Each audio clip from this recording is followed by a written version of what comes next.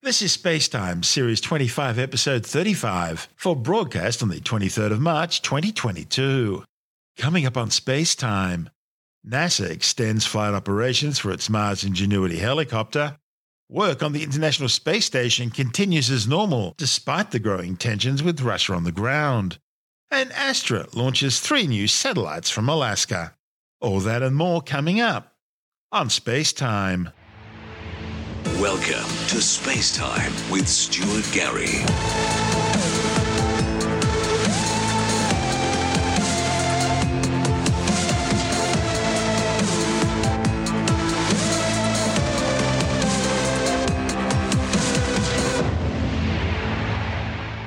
NASA has extended flight operations of its Mars Ingenuity helicopter through to at least September.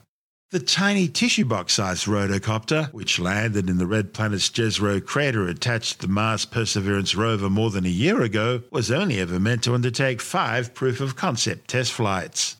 The Associate Administrator of NASA's Science Mission Directorate, Thomas Zurbuchen, says that less than a year ago, we didn't even know if powered-controlled flight of an aircraft on another world was possible. But Ingenuity's efforts have now clearly made history in the annals of air and space exploration. In the months ahead, history's first aircraft to operate from the surface of another world will support Perseverance's upcoming science campaign exploring the ancient river delta of Jezero crater in the ongoing search for signs of ancient microbial life on the red planet. Along the way, it'll continue testing its own capabilities to support the design of future Mars air vehicles. NASA's announcement comes on the heels of the rotocopter's 21st successful flight, the first of 3 needed to get the helicopter to cross the northwest portion of a major region known as CETA and reach its next staging area. Ingenuity's new area of operations will be entirely different from the modest, relatively flat terrain it's been flying over since its first mission back in April last year.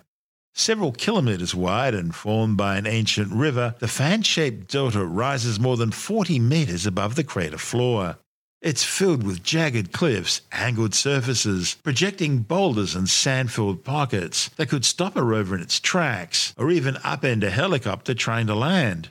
The delta promises to hold numerous geologic revelations, perhaps even the proof necessary to determine that microscopic life once existed on Mars billions of years ago.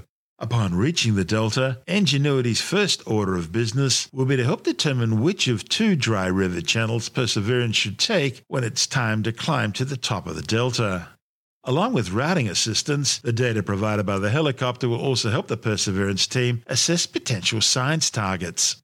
Ingenuity will also be called upon to image geologic features which are either too far away or too difficult for the 6-wheeled Perseverance rover to get to. It'll also scout landing zones and caching sites for the Mars Sample Return mission. To fly towards the end of the decade, it'll collect the samples now being assembled by Perseverance for return to Earth. The Jezero River Delta campaign will be the biggest challenge Ingenuity's faced since its first flight on Mars. To enhance its chances of success, mission managers at NASA's Jet Propulsion Laboratory in Pasadena, California, are increasing the size of the mission team. And they're also uploading new flight software geared to improve operational flexibility and flight safety. And several of these upgrades have already led to reduced navigation errors during flight, which increases both flight and landing safety. A recent software change already on the rotocopter frees Ingenuity from its previously programmed maximum altitude of 15 metres. Increasing altitude will result in incremental increases in both airspeed and range. A second upgrade allows Ingenuity to change its airspeed as it flies. And another enables it to better understand and adjust to changes in terrain texture during flight. Future software upgrades will include adding terrain elevation maps to its navigation filter and a landing hazard avoidance capability. But before aerial reconnaissance of the Delta region can begin, Ingenuity needs to complete its journey to the area. It's a complex flight of around 350 metres and includes a sharp bend in its course to avoid a large hill. After that, the team will determine whether 2 or 3 more flights will be needed in order to complete the crossing of northwestern CETA. The first experimental flight on another planet took place on April 19, 2021, and lasted just 39.1 seconds. After another 4 flights, 6 more minutes in the air, and travelling a total distance of 499 metres, NASA transitioned Ingenuity into an operational demonstration phase, testing its ability to provide an aerial dimension to the Perseverance mission. And with the completion of Flight 21, the rotocopter has now logged over 38 minutes of airtime and travelled some 4.64 kilometres. This report from NASA TV. NASA's Curiosity rover, which has been climbing Mount Sharp since 2014, is about to drive up onto a broad, sloping surface called the Greenhue Pediment. This will allow scientists to fast forward perhaps millions of years in Mars's history and study the history of liquid water written into these different layers of rock. Over in Jezero Crater, the Perseverance rover is getting ready for a new destination and science campaign. And it's consistently setting driving records on Mars by relying more on self-driving software that allows the rover to avoid obstacles without having to consult a human on Earth. Perseverance will be pushing north in an area where an ancient river flowed into a body of water. It left sediments in a shape called a delta. The rover will collect more rock samples there. The Ingenuity Mars helicopter will support Perseverance's upcoming science campaign. The helicopter has been given the green light to try to keep flying on Mars for the next few months. Upgrades to its navigation software will improve flight and operational safety. This is Space Time. Still to come, work on the International Space Station continues despite growing tensions on the ground, and Astra successfully launches 3 satellites from Alaska. All that and more still to come on Space Time.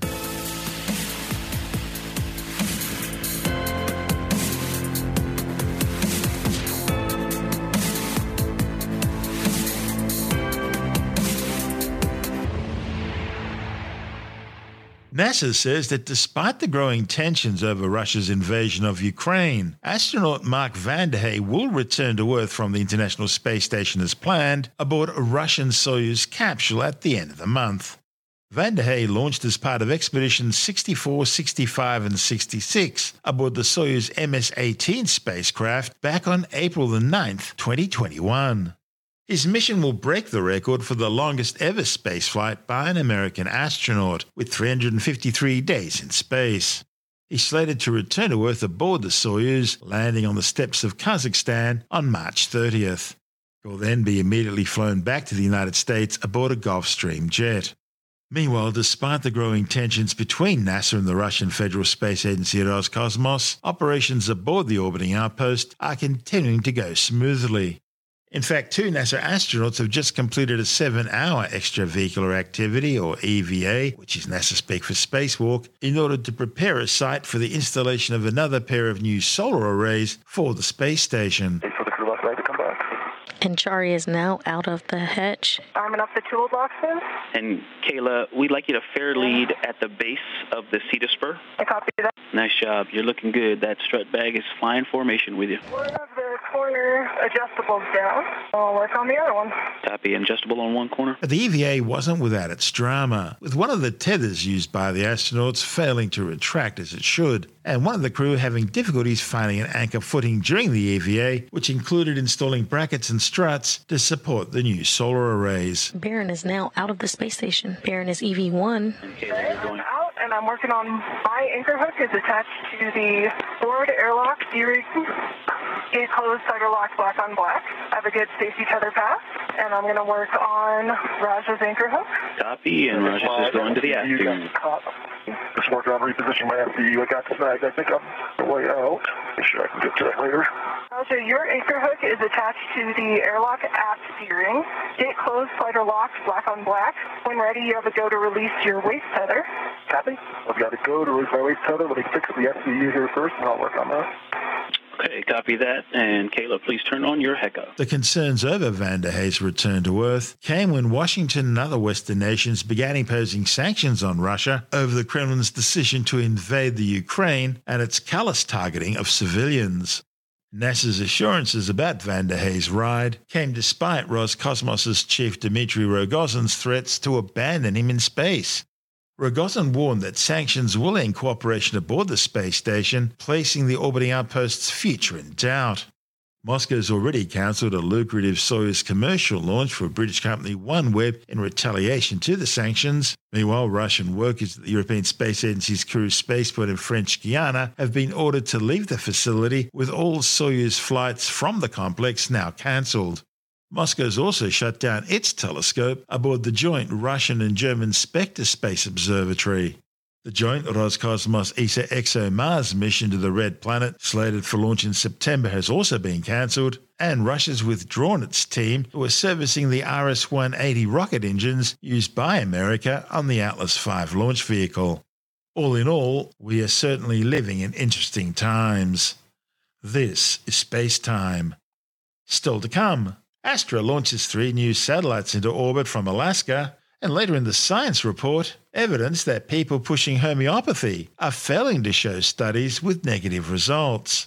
All that and more still to come on Space Time.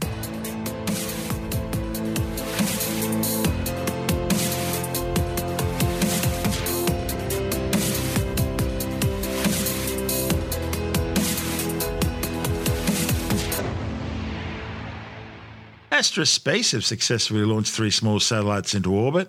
The LV-0009 launch vehicle was flown from the Pacific Spaceport Complex on Kodiak Island in Alaska.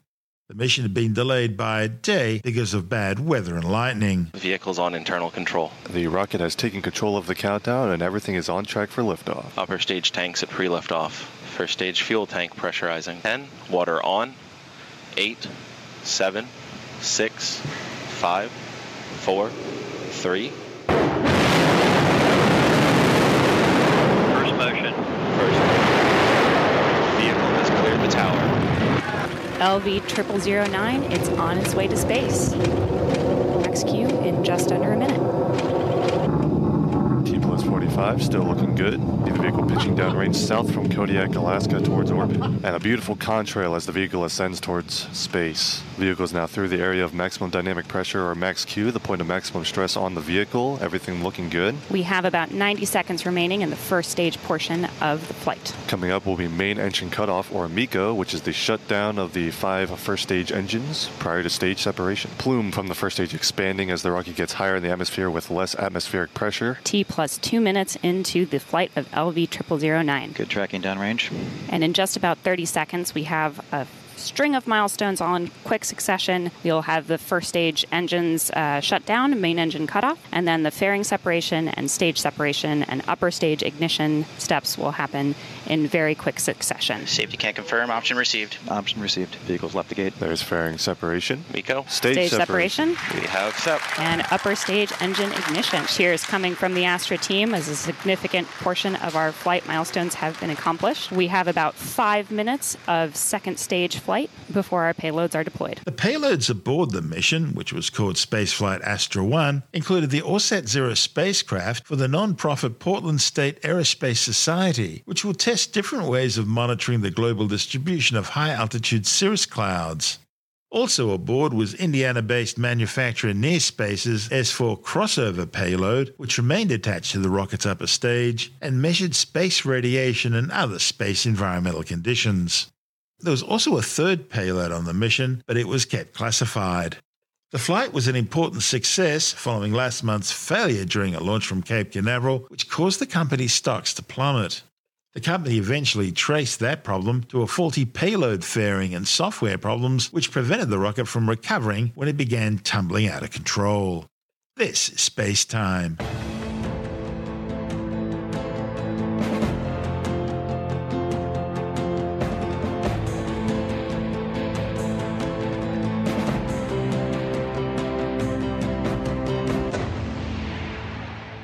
Time now to take another brief look at some of the other stories making news in science this week with a science report. A new study has confirmed that people pushing homeopathy are either only showing studies which have positive results or are not being truthful about the scientific outcomes. The findings, reported in the British Medical Journal, shows reporting bias, with those conducting homeopathy trials having poor adherence to the Declaration of Helsinki, which requires trials to be registered and all their results to be disseminated. From their findings, some 38% of homeopathy trials remained unpublished and 53% remain unregistered. Furthermore, a quarter, 25% of registered homeopathy trials altered or changed their primary outcome. Scientists say the findings suggest a concerning lack of scientific and ethical standards in the field of homeopathy and a very high risk of reporting biases. A new study has shown that kids who spend more time in front of their computer screens are displaying an increased risk of both behavioral and mental health issues. The findings, reported in the Journal of the American Medical Association, are based on a systematic review and metadata analysis of 87 Australian and international studies. Scientists looked at patterns of internalizing symptoms such as depression and anxiety, as well as externalizing symptoms including aggression and attention deficit hyperactivity disorder, and they compared those to the amount of screen time the kids were consuming. The researchers say these studies can't prove that more screen time causes these behavioural and mental health issues, but it suggests that more research is needed to fully understand the link, including more research on the type of content children are engaging in when they pick up their iPad. A new study shows that people who use illegal amphetamines, commonly known as speed or GOE, are 5 times more likely than non-drug users to experience psychosis. The findings, reported in the journal Evidence-Based Mental Health, follows a 10-year study by Taiwanese scientists.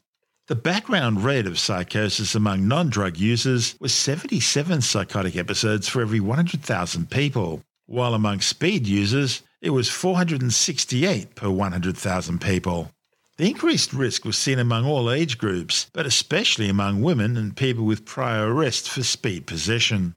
These psychotic episodes can persist for years in up to 15% of users.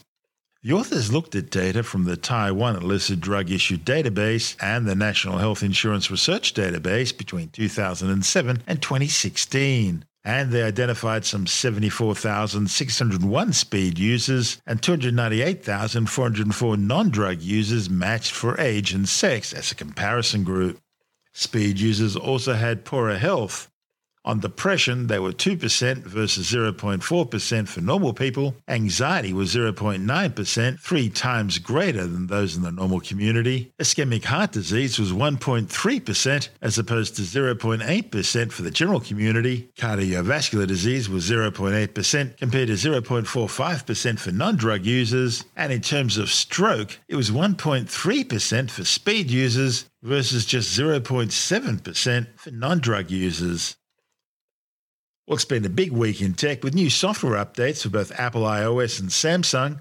With the details, we're joined by technology editor Alex Zaharov-Reutt from ITWire.com. Apple has launched iOS 15.4 as well as iPadOS 15.4, new watchOS, new macOS, and HomePod and tvOS. For iPhone users who have an iPhone 12 or 13, you can now set it up so that when it does the Face ID, it can unlock even if you're wearing a mask. Now, I set this up and tried it out, and it works brilliantly. So you won't have to fumble for typing in the numbers, or you won't have to be an Apple Watch owner if you want to unlock while you're wearing a mask. So this is a very cool feature. Hopefully, Android smartphone makers figure out how to copy it to benefit their users as well. Mask wearing is not over around the world. There's different places that need it, so that's quite handy. And if you're an iPad user and you've got iPad OS 15.4 and macOS Monterey 12.3, the latest versions just launched, you can now use a thing called Universal Control to control multiple Macs or multiple iPads connected to the same iCloud account from the one Mac keyboard and mouse or trackpad.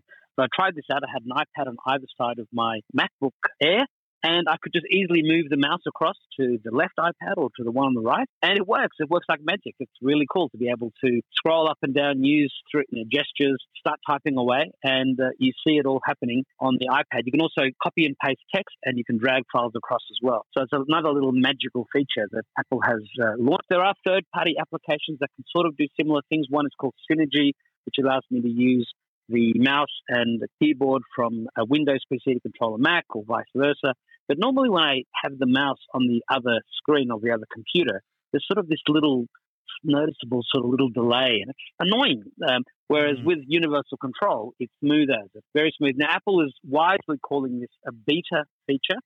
Clearly, it's still to be improved, and Apple should have been more liberal in its use of the beta tag with things like maps or other things it's done in the past when it wasn't quite ready for prime time. But Apple launched this feature when it announced iOS 15, and it was meant to come out when iOS 15 arrived. It's taken a few extra months until iPadOS 15.4. Doesn't work with iPhones, but it's arrived, and it's a magical little feature. I really enjoy using it. And what's the big news with Samsung? Well, they've launched some new QLED TVs. If you go to Samsung.com, you can see all the different range of TVs there. They're about to launch new A-series phones with multiple cameras on the back to compete with the iPhone SE and all the other mid-range Android smartphone makers. But if you've got a Samsung S22, you will have something called One UI 4.1. Now, a lot of the older Samsung devices just got the upgrade to Android 12, but they came with the UI 4.0 overlay. The 4.1 overlay, Samsung Skin, is coming to older Samsung Galaxy S21 series, older Samsung Galaxy A series, the Tab S7 FE, and also things like the S20 series, the Z Fold 3 and the Flip 3, and various Note series devices, and all the way down to the S10 series. So this UI gives you expert RAW photography capability. So if you're a real photographer that likes to play with the photos in RAW format, you'll get that. There's the object eraser that allows you to draw a circle around something in a picture. Maybe you've got a picture of two people walking down a beach and somebody else has sort of photobombed you. You can now erase them. And other features like Google Duo, which is Google's version of FaceTime. And you can now share your screen with other Google Duo users at the same time when you're on a voice or video call, the same way that you can do that with FaceTime and the screen sharing that's there. So a lot of new features coming to older Samsung devices. It's a shame they don't all come on the same day for all the phones at the same time. You need to be on iOS to get that sort of instant capability across all the devices. But in the world of Android, Samsung's relatively quick to get their updates out, and this will be a welcome update giving new features to older phones, and it will be rolling out over the next few months. And that's Alex Zaharov-Reutt from ITY.com.